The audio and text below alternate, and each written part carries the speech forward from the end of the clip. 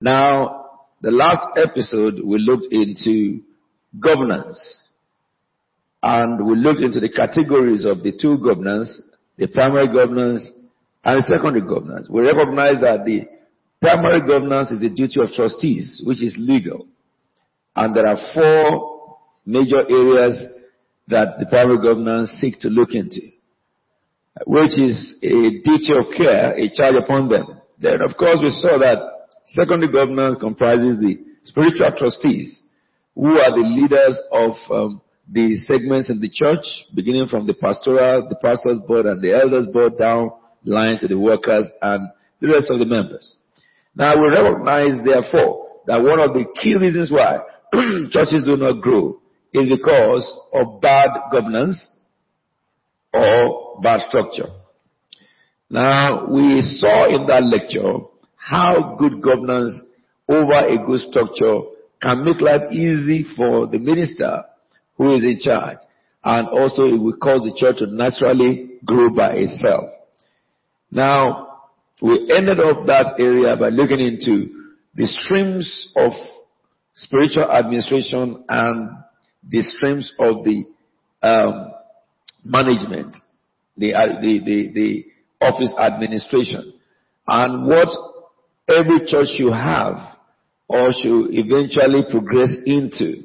Some of the churches now may not have those things in place, but it's good for the structure to be in place so that you grow into the structure. This time I want to zero in into your person as a minister. Now, we looked at meetings, how to conduct meetings. We looked at discipline of the altar, how to raise leaders from nobody. Now, ministerial induction. Ministerial induction, the concept I have about ministerial induction is this. Ordination is different from induction. Ordination is you appoint somebody, you ordain them. If they are in a church, according to the book of Acts 13, they are associates. For in the church of Antioch were teachers and prophets, but they were in the church. These people were ordained. If somebody is not ordained by another person laying hands on you, if you bear the name of pastor, prophet, apostle, teacher, and evangelist, you just repent because you are not. I was going to teach you about ordination, of priesthood, which I believe every Bible student knows that, and ministers should know that. Jesus was ordained by the Father. Acts 10:38. How God anointed Jesus Christ of Nazareth and how he went about doing good.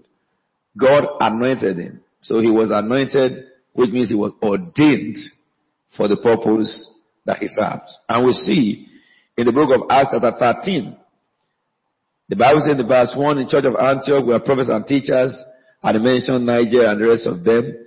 And he said, while they were worshiping and praying, the Holy Spirit said, separate from me Paul and Barnabas for the work for which I have sent them.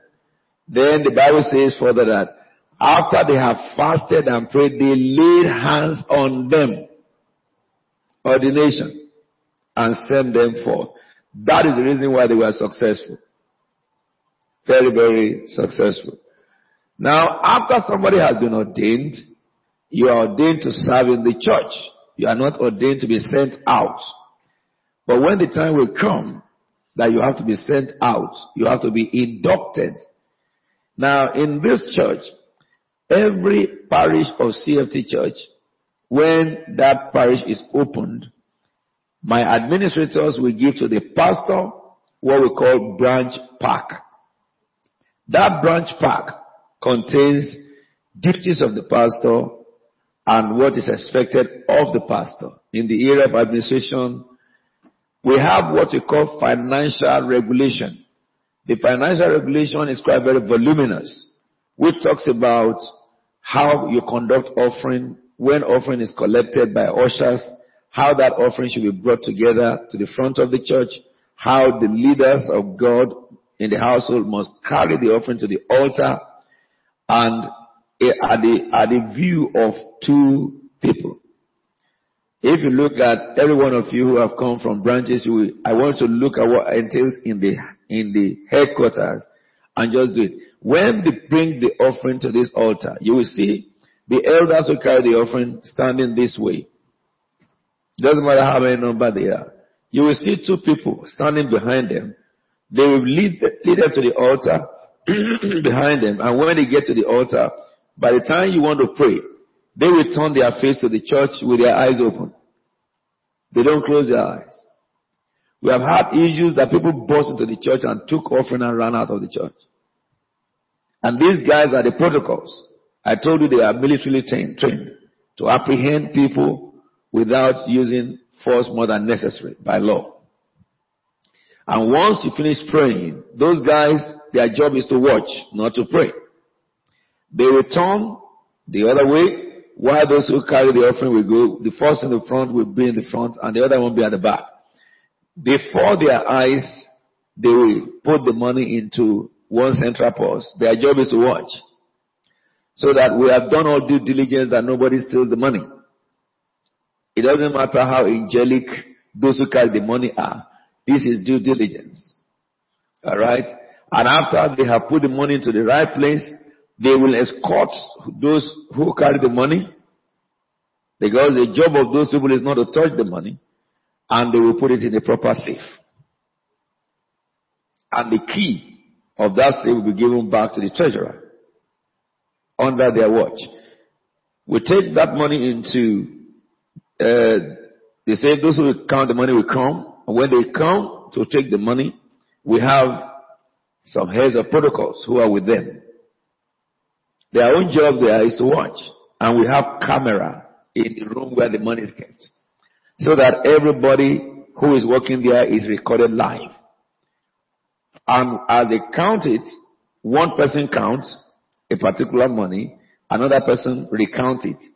And in their book they will write counted by, verified by, and approved by. The one who approves the whole money, each money is counted and recounted to make sure it's correct. And that goes to all the arms of the money. Then the one who approves the money is watching all the counting and recounting, and he will sign the money approved. As the money is counted, it is banked instantly before the eyes of everybody, so it cannot be unsealed. It is put in the bank seal and sealed. If you touch that seal, the bank will know it, because it is not paper, it is plastic seal. And then they will put it in the safe again under the view of camera and under the view of the observer. And then the following day, the one who will take it to bank will come. The one who takes it to bank, now we have recorded the money, we have banked the money. His job is not to carry the bank and throw it in the bank. No one under heaven can accuse Apostle Alfred Williams of money embezzlement, because I do not see the money when it's collected. I do not see it when it's counted.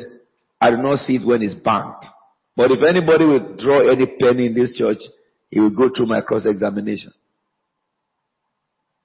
Money can never go out without my approval, because I am the one who have the fiduciary duty, and I will take you there to that in a minute. This is how CFT have been from beginning. So it's not something we are doing now. We only did it from beginning according to the scripture. But where we grew now, we discovered that what we are doing is even the law. Are we together? The second thing about CFT finances is that whatever department you are, or whoever, we've given authority to various levels of authority and allocated an amount of capacity of fund that they can, request or approve. So, but when they want any material, they will fill what is called a requisition form, that I want to apply to buy a microphone. And then they will give it to the head of the department, who will approve that fund. Then they will bring that fund. If it is a lower capacity, I have put in place various authorities that can approve those things, because all operations come to me at the end of the month. And if it is beyond that capacity of spending, they have to revert to me for approval. Now, the rule is this: either I approve or you approve. You must first certify that the commodity to be purchased is right and purposeful. You cannot put money in a commodity that is a waste or unnecessary. And when they bring in invoice, we must now make sure that that invoice is kept serially according to date by the office. So that at the end of the month, formerly we had our internal accounting that we employed a staff. But after some time, the job was getting beyond the staff, so we now subcontracted our accounting to an external accountant who was recommended by our auditor. The external accountant will come to this place once in a month. And we found out that it's even cheaper than paying a staff. And so we save money there. Plus, his report is more powerful than our staff because he's a registered auditor. He will come in once in a month. He will ask for all our bank stub. He will ask for all our, invoices. Then he will check the procedure by which we procured, whether we are compliant. Okay? He will do spot checks. That he can pick up one and he will ask for procedure. Pick another thing, ask for the procedure. So that in the procedure is approved, there are invoices, he can see it, he will post everything into Sage. And he will reconcile the accounts. And at the end of that, he will print reports, accounting reports, which he will give to me, he will give the auditor, all the trustees, every month. If there are queries, he will send the query to all the trustees every month and we'll get the query answered. Haven't we done all this on a monthly basis? Then, by the time we get to the end of the year, an external auditor comes to audit us, we have no problem. I wanted Pastor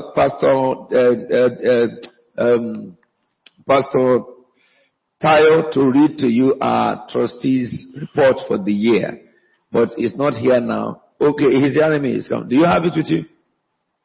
Good. So I want Pastor Tayo to read to you our trustees' report of the year. Now, what I want to get you to understand, he may not read everything, but he will read up to about 5 minutes. What I want to get to understand is that church is not a play. A man that head a church, his head must be hot. The Bible says in the book of Daniel chapter 4, they look for every way to catch Daniel. In the guard the law, they found nothing. Are we together now? Church is not just spiritual, it's human too. It's people management. And it's law too. Are we together now? All the issue of petty cash, making acquisition, approving it, and making sure that you have all the backing documents in it. We do that. I also cannot sign money out of this church alone. Neither could I and my wife do so. So what we do therefore is we do two-tier system of accounts of banking signatories, category A and category B. In category A, myself, Pastor Tayo, and Mommy is there, so that if I'm not in, Pastor Tayo is not in, and they have agreed to spend some money, she can also sign on my behalf. But both of us, myself, herself, and Pastor Tayo cannot sign a check. It will not be honored because we are all in category A. Then we have category B, Pastor Adisa, Pastor Sydney, and one other person. So that for any check to be signed out, if I'm in, I must approve every money to be signed out. But if I'm not in, the next person is Pastor Tayo, who must approve every money to be signed out. If myself and him is not in, then that is when we can come into some accounts, not all the accounts. And he and Pastor Sydney, we have to counter approve. We will not sign any check if we did not see the invoice. To sign a check means that you approve of the money. If you approve of the money and that money is found to be fraudulent, you are the first fraud. Are you with me now? Now, this system is the system established for Christ Faith Tabernacle Financial Management. Pastor, can you come and please read us part of your last trustee report.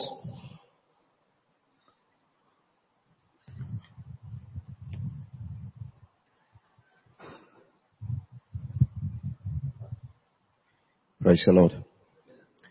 All right, I'll read some of the trustees' report. I don't need my glasses to read.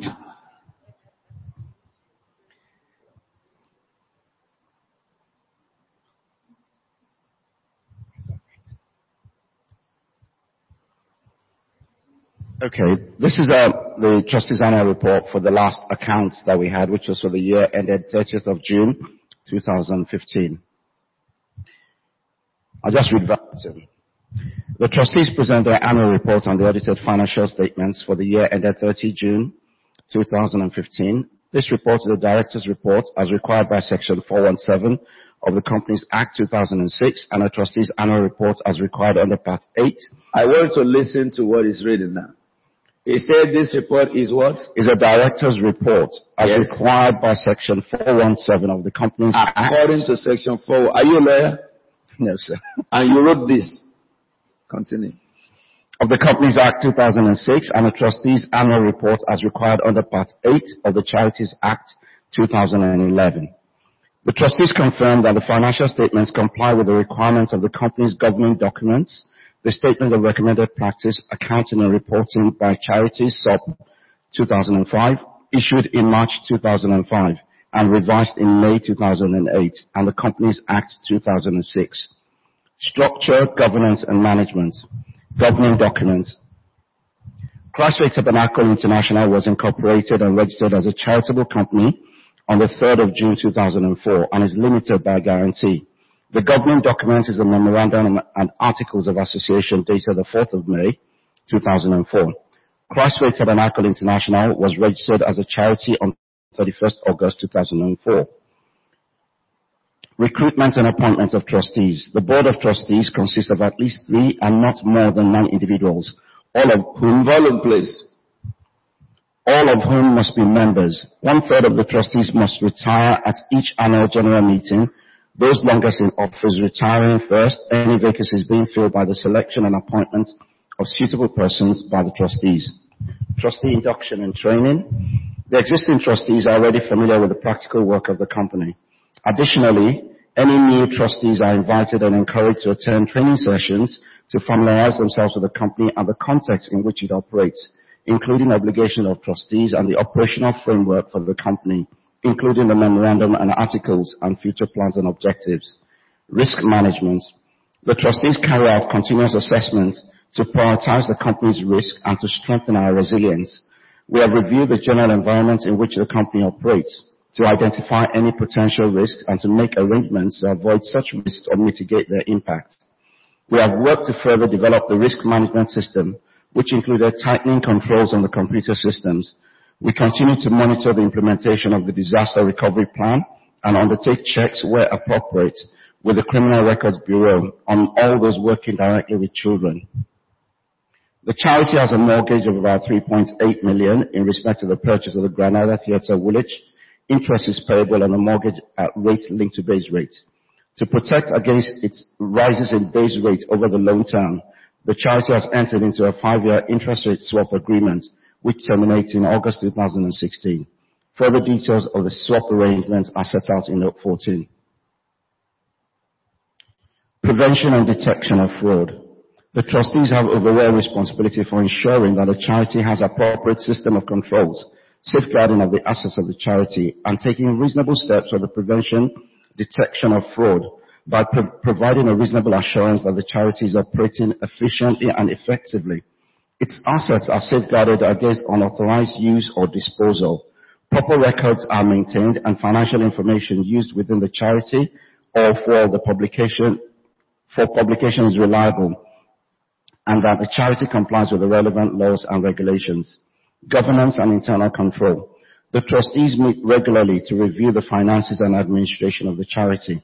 The systems of internal control are designed to provide reasonable assurance against material misstatement or loss. They include an annual budget approved by the trustees, considerations by the trustees of financial results, variances from budgets and non-financial performance indicators, delegation of authority and segregation of duties, and the identification and management of issues of strategic and operational importance to the charity. Structure.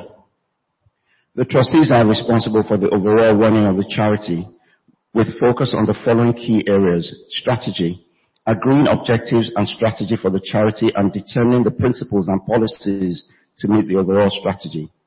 Finance, setting guidelines for and agreeing the annual budget, deciding on appropriate financial monitoring procedures, authorizing signatories on bank accounts, agreeing borrowings and securities, authorizing signature of the annual accounts, ensuring adequate response and action is taken following the annual audit, agreeing investment strategy and parameters, and setting policies for reserves. All right, Pastor.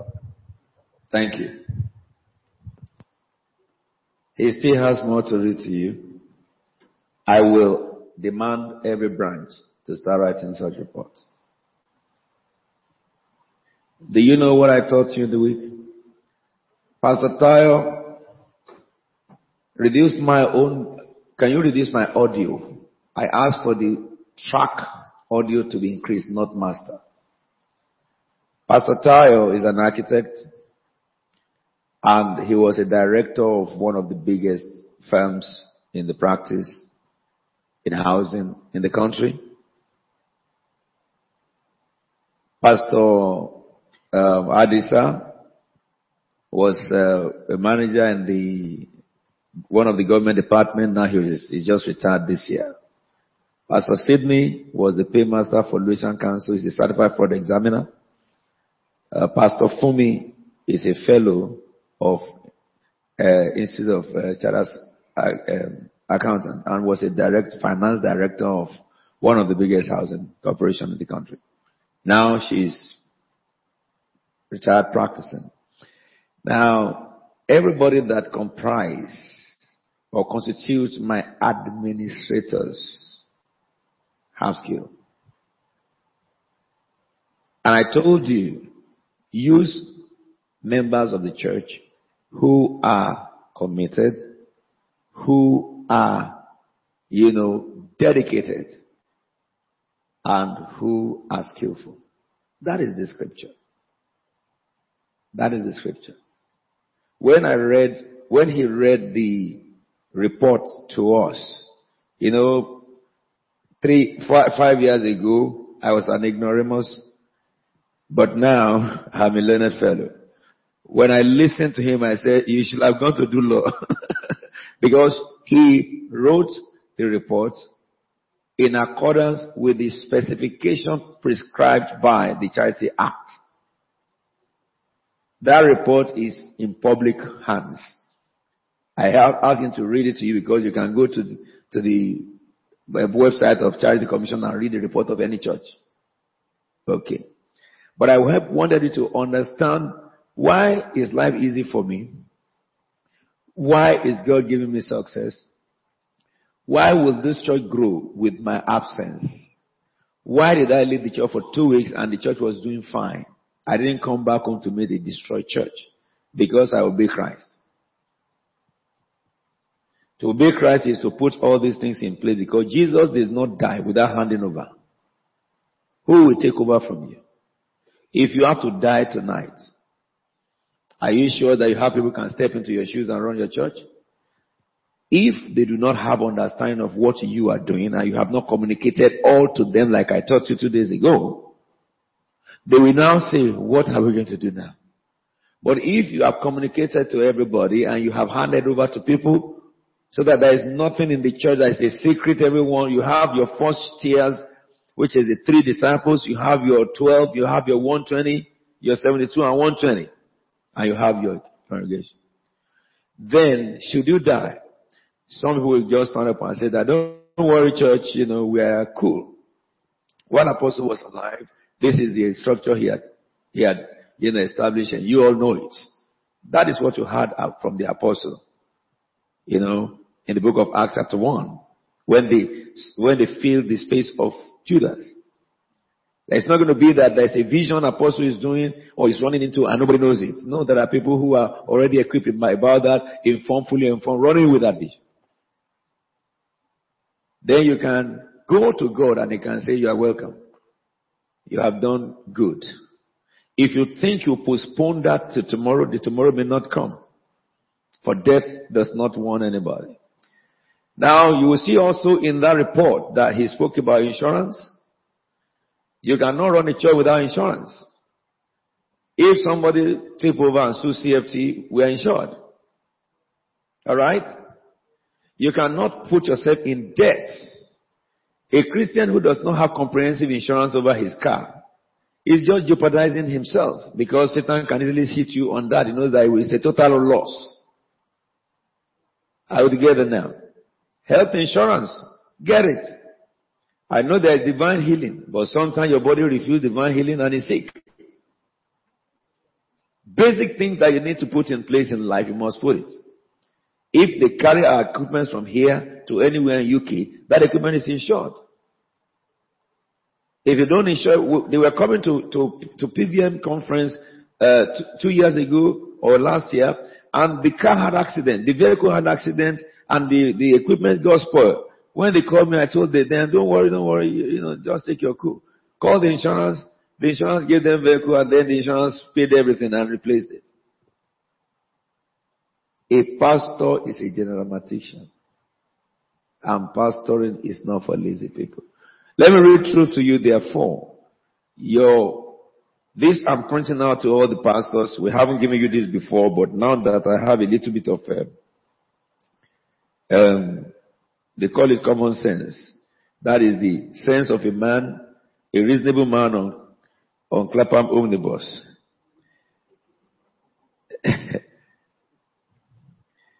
These are the things that we,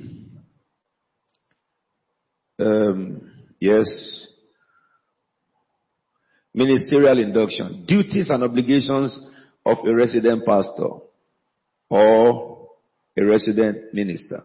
Number one, a pastor stroke a minister has a duty of care, skill, and diligence to the church. I'll give you this in print. Number two, a pastor stroke a minister has fiduciary duty to the church and to her members. And number three, a pastor and a minister must not have conflict of interest. Alright. Those three principal duty of care apply to pastors. They are part of duty of care of a director of an organization. But how does that interpret to you as a pastor? Number one, the duty of care includes duty to conduct and coordinate all services in his or her parish. Number two, duty to oversee every program and activity in the parish. Duty to oversee and manage the church office and staff of his parish. Duty to oversee the offering collection, counting, and banking. Duty to be judicious in the management and spending of church funds. Number six, duty to ensure that all monies spent and accounts comply with the requirement of our financial regulation and the law of his country. Number seven, duty to ensure that all invoices are attached with the appropriate approved requisition forms. Duty number eight, duty to hold a meeting once in a month with his leadership to report, train, and plan for the next month. Number nine, you have duty to care for the spiritual, mental, social well-being of his members through various programs in line with the ministerial manual. And we'll talk about ministerial manual tomorrow, how to conduct all these Christian rituals. Number 10, duty to fill the ministerial report form and send them to headquarters monthly. Number 11, duty to comply with the legal requirements of the nation wherein the church is situated. And the last duty, number 12, is duty to respect all members of the church duly. These three areas of duties interpret practically into these subcategories of attention. So that the three areas may look like some jargon, but the explanation is very, very clear. What about if a pastor does that? Your tomorrow is bright. There is nothing I found easy in life as ministering the word of God. Nothing. And seeing the results. Nothing. Now, duties and obligation of an associate pastor and minister. The associate pastor or minister associate has a duty to cooperate with, support, and submit to the instruction of the resident pastor in ensuring that obligations as stipulated above is achieved. So in this area, the pastor looks like the primary trustee while the associate looks like the secondary. And the associate may not be pastor, it may be a deacon, it may be an elder. Because not every church is mature enough for associate pastors as they grow into it. So this applies to anybody who is in assisting capacity. All pastors must accept without any reservation the statement of faith of Christ Faith Tabernacle. Any deviation from this will be consequential to denying the faith, which will lead to excommunication and summary dismissal. This one on this script, all pastors will have it, they will sign it. They will have a copy and a copy within the headquarters. A minister or pastor must serve with undivided interest and use his prerogative within the boundaries of the scriptures and in compliance with the ministerial manual and statement of faith in executing his or her duty. The duties to conduct and coordinate all services in her parish, draw the program, appoint participants, and then I wrote down details of those duties that have been, the 12 duties that have been mentioned, just to help you understand the areas of application. Now, I want to go quickly to something because we have about 10 minutes. Rules of engagement of a pastor. Rule number one, be thou an example. The book of Titus 2, verse 7 to 8. It says, in everything set them an example by doing what is good.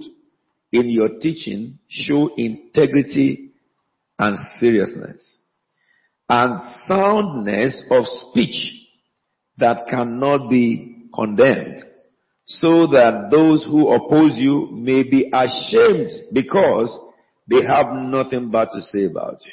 Don't go to the pulpit to be replying people. If anybody misbehave, you are the head, you are the father. Call him and sit him down face to face and ask him, why did you do that? The day you have a member that you cannot confront and talk to face, no matter what the age is, that day you lose your head. Understand, you will pastor people who are very younger than you. You will pastor people who could be your father. Alright? If you have an earthly father and your earthly father made a mistake, you will correct your earthly father. But with the respect and the honor of elderly. The same thing you do to the elderly in the church. And when it's a young person too, you correct them. Not by lording over them, because intention of correction is to bring someone to penitence, repentance. That is the reason for correction. Understand this. Matthew chapter 5 verse 16. I gave you Titus 2, 7 to 8. Matthew 5, 16. In the same way, let your light shine before men, that they may see your good works or good deeds and praise your Father in heaven. So one is being an example, the other one is let your light shine. Then pastors should be actively involved in all conventions, all pastors ordained. Even if he or is not a speaker, it is necessary that pastors make sure that all conventions are successful by working with delighted members. Pastors must participate fully in the youth convention and minister to them each day while engaging the youth to run it. This is where you know your leaders for tomorrow. You know, sometimes pastors always think that youth meeting, is for the youth. You are the youth yourself. There is no such a thing as youth meeting. Youth meeting, you allow the youth to come to you with their innovations. It's like saying that, ushers want to have vigil. You won't give them program. They will do their program and bring it to you. And you approve it. So youth meeting, you have a youth leader and you have youth committee and all stuff. Let them do the same thing because they are the future of your corps. But then when it comes to ministry, they have no power. Nobody has power to invite guest minister under you as the resident pastor. Everybody to be invited must be you. And if the youths are bringing in some skilled people, yes, they can. But with your approval. Because you don't want a person who is not of right spirit to come to your pulpit. You want to investigate that person and make sure that that person has integrity and is the right person. Alright. But when it comes into the program, maybe Monday they have one program to do like, talk show. You must be the chairman of the talk show. While they are doing it, at the end of it, you must now give them direction. Are we together now? So you do not think you are excluded from the youth. You are part of the youth. That is what it is. It was in the youth meeting, I scout for those who have calling and who have matured. And I use them, even at their youth age. And my youths are proud of me because I will not isolate myself from them. You know, they are doing meeting, I'm doing meeting. It's church meeting. It's not one person's meeting. So that is because you must be an example. Yes. And of course, all the conventions, women convention, any convention, you must play a good role. Both associate pastors and resident pastor. Pastors must be humble, reverent, and respectful. We have looked at that.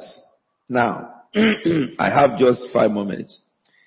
I think I need to teach you about what they call critical thinking. If you look at all what I've been teaching you, you will discover that there are some processes that your life will be going through, your thinking have been going through.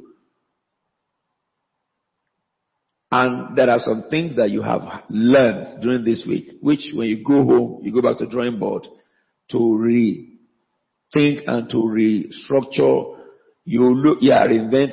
You look at the things you have done strongly, the success you have achieved, things you have not done, that you now start to do things that you have ignored, which you could do, now you continue to do it. Now, for a man to be successful in life, in anything, he must be a critical thinker. Write that down. In anything. I will just read this to you, write it down if you want to, but I'll give you the print. What does critical thinking involve? When you hear that people are successful in anything, that is because they are critical thinkers. The first thing about a critical thinker is that it is searching for hidden assumptions.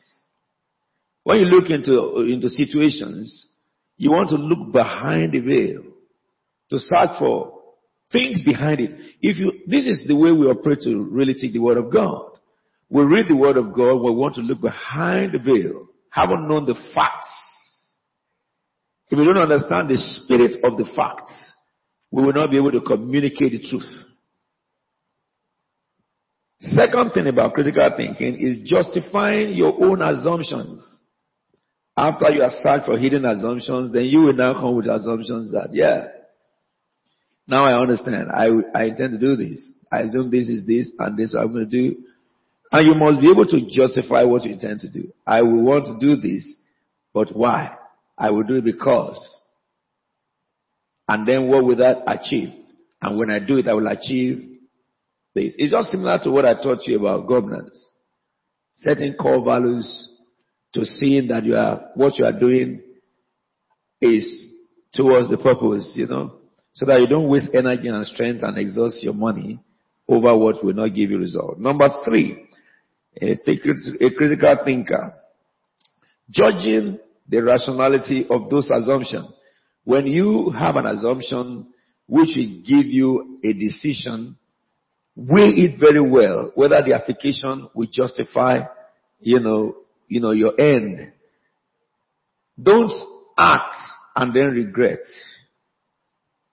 Regret first before you act. So that your action is not regrettable. That you criticize what you are intending to do. Are we together now? The last thing is that test the accuracy of those assumptions.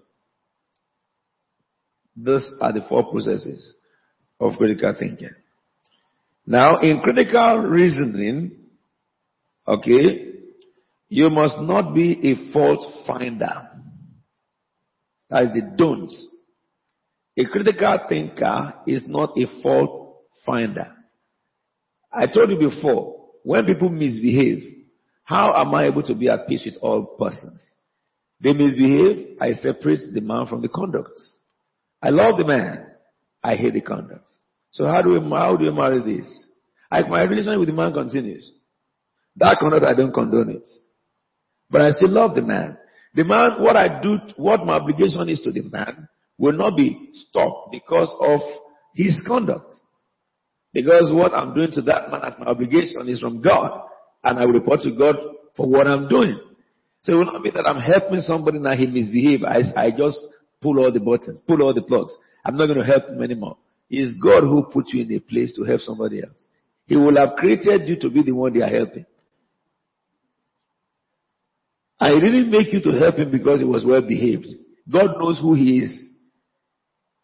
Are you with me now? This is critical thinking.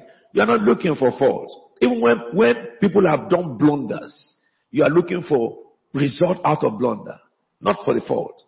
Understand the fault, of course, to know what triggered the fault and what lesson is to be learned in the fault, rather than finding fault to validate people. A critical thinker don't do that. If Jesus did that, Peter will not be part of those who will be on Pentecost. He denied him to his face. And yet when Jesus came, he appointed him to head everybody. Alright? How about Jesus warned him that, look, you are going to deny me? And he argued and swore by thunder and fire. He denied Jesus, right? At the 3rd time, Jesus looked at him at the back and said, it has happened. I told you I can feel it. Oh, he went and cried. And Jesus didn't say that it's a crocodile tears. He said some people say that. It's a crocodile tears. Have you seen crocodile cry before? I don't know. I don't know why. And everywhere in the whole world they have crocodile tears. Hallelujah. Either I call it crocodile tears or Maluk tears. Don't find fault in people. But judgment should be based on 3 things. Don't find fault in people. But when you judge people, you should base it on 1, observation. Base your judgment on observing things yourself. Number 2, investigation of things. And number 3, consideration. You base judgment on observation, investigation, and thorough consideration. So you do not find fault in people, while you can judge what people have done, but observe. What have they done? Investigate. How did it come about? Consider it. Maybe it was a mistake. Maybe if the situation did not occur, he would not have gone that way. So therefore, we're going to see work together. Critical reasoning is something defined as a skill or cluster of skills, which involves reasoning logically, number 1, the ability to locate and understand assumptions, analytic and argumentative skills.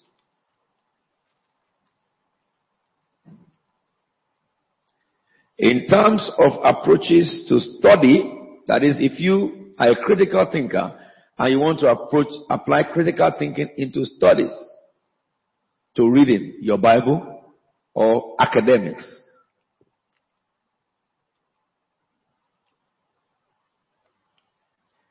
you can apply it to being curious, that's curiosity, flexibility, and being skeptical.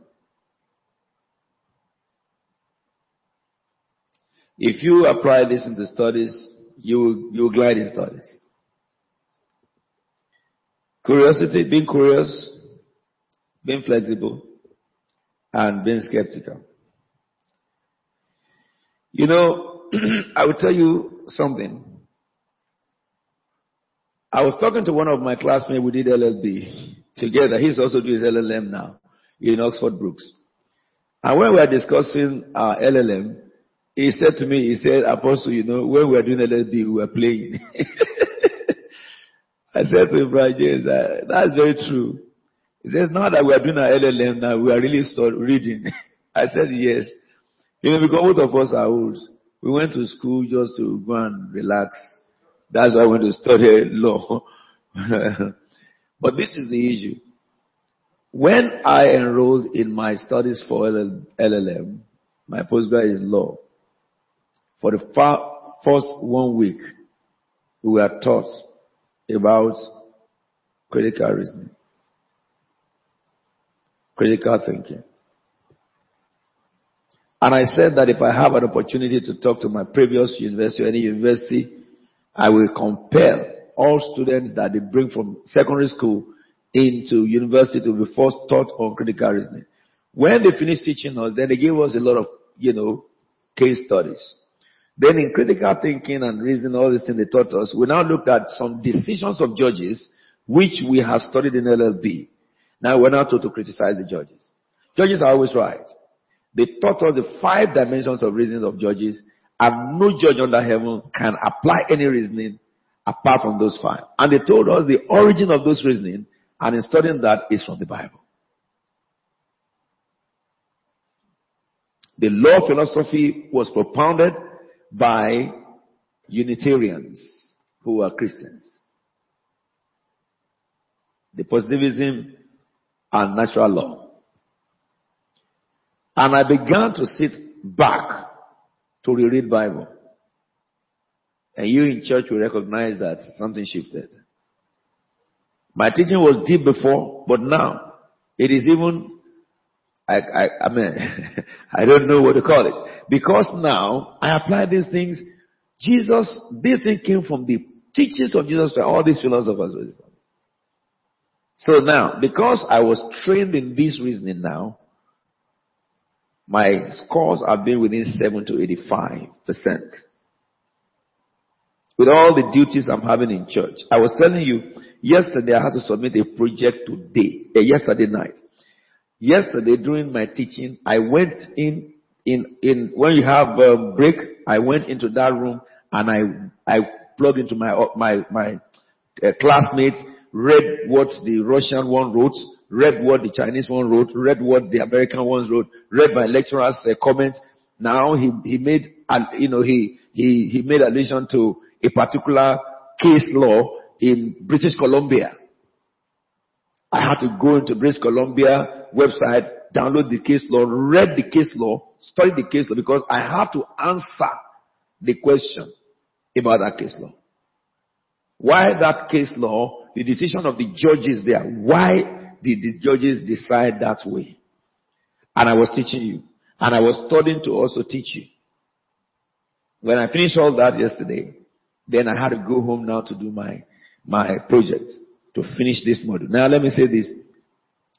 When I got home, I told mommy, I'm not talking to anybody. For a minute, I'm not husband. Just take me as your son. I hit the bed, alright, slept 2 hours. After 2 hours, because at that time my head is not receiving book anymore. It wants sleep. I gave him the sleep. 2 hours I put the alarm. Alarm rang, you don't want to get up anyway. And then I didn't want to get up, but I want to get up. Then I have to now apply critical thinking. If I do not get up at this time, I will critically not attain the heights that I want. Because already I'm in 68 to 69 and I want to push my mark into 72 or 75. And I can by dealing with this very thoroughly. If I submitted it, I will get 69. Just as it is. But I want to push it beyond. So I got up, headache, body retirement and stuff. The moment I got up and I ran down the stairs, every weakness disappeared. And I did it till 7 a.m. today, submitted it. I'm here with you, not sleeping. You see, what I've given you, I want to go home and I will give you something tomorrow, a website tomorrow. You can download various, intellectuals about critical, thinking. It's an emerging developing area, that they are teaching much. But it is for the church because all came from the Bible. Did the Bible not say I can do all things? Through who? That's where we're going to stop. I'm sure you have been blessed by this little discussion. This is coming to you from Christ Faith Tabernacle Cathedral. We are enjoying God so much, and I'm sure same with you. By the grace of God, we will be here tomorrow. Of course, tonight we'll be looking into spiritual warfare and the ministry of angels. And tomorrow we are having the privilege of receiving the ministry of Dr. Cecil Stewart, who is arriving just around now from the airport. He will be with us in the morning to take Christian leadership, and I also will be taking further on the conflict resolution in church operation. Until the next time we come across your path. Thank you and remain blessed. Thank you, ministers of God.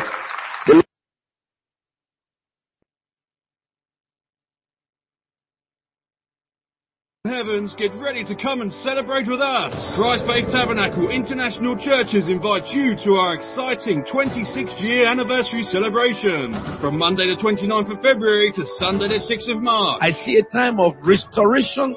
I see a time of lifting up. I see a time of hope that have been deferred coming to fulfillment. Join Apostle Alfred Williams for a week of open heavens with life-changing practical ministry weekday mornings from 11 a.m. to 4 p.m. Powerful anointing and impactful ministration weekday evenings from 7 p.m. to 9:30 p.m. and a special Thanksgiving service on Sunday the 6th of March at 10 a.m. The venue is Christ Faith Tabernacle Cathedral, Ebenezer Building, 186 Power Street, Woolwich, SCA. Call 020-8316-2332 or visit cftchurches.org. Come and celebrate with us at the Christ Faith Tabernacle 26th year anniversary.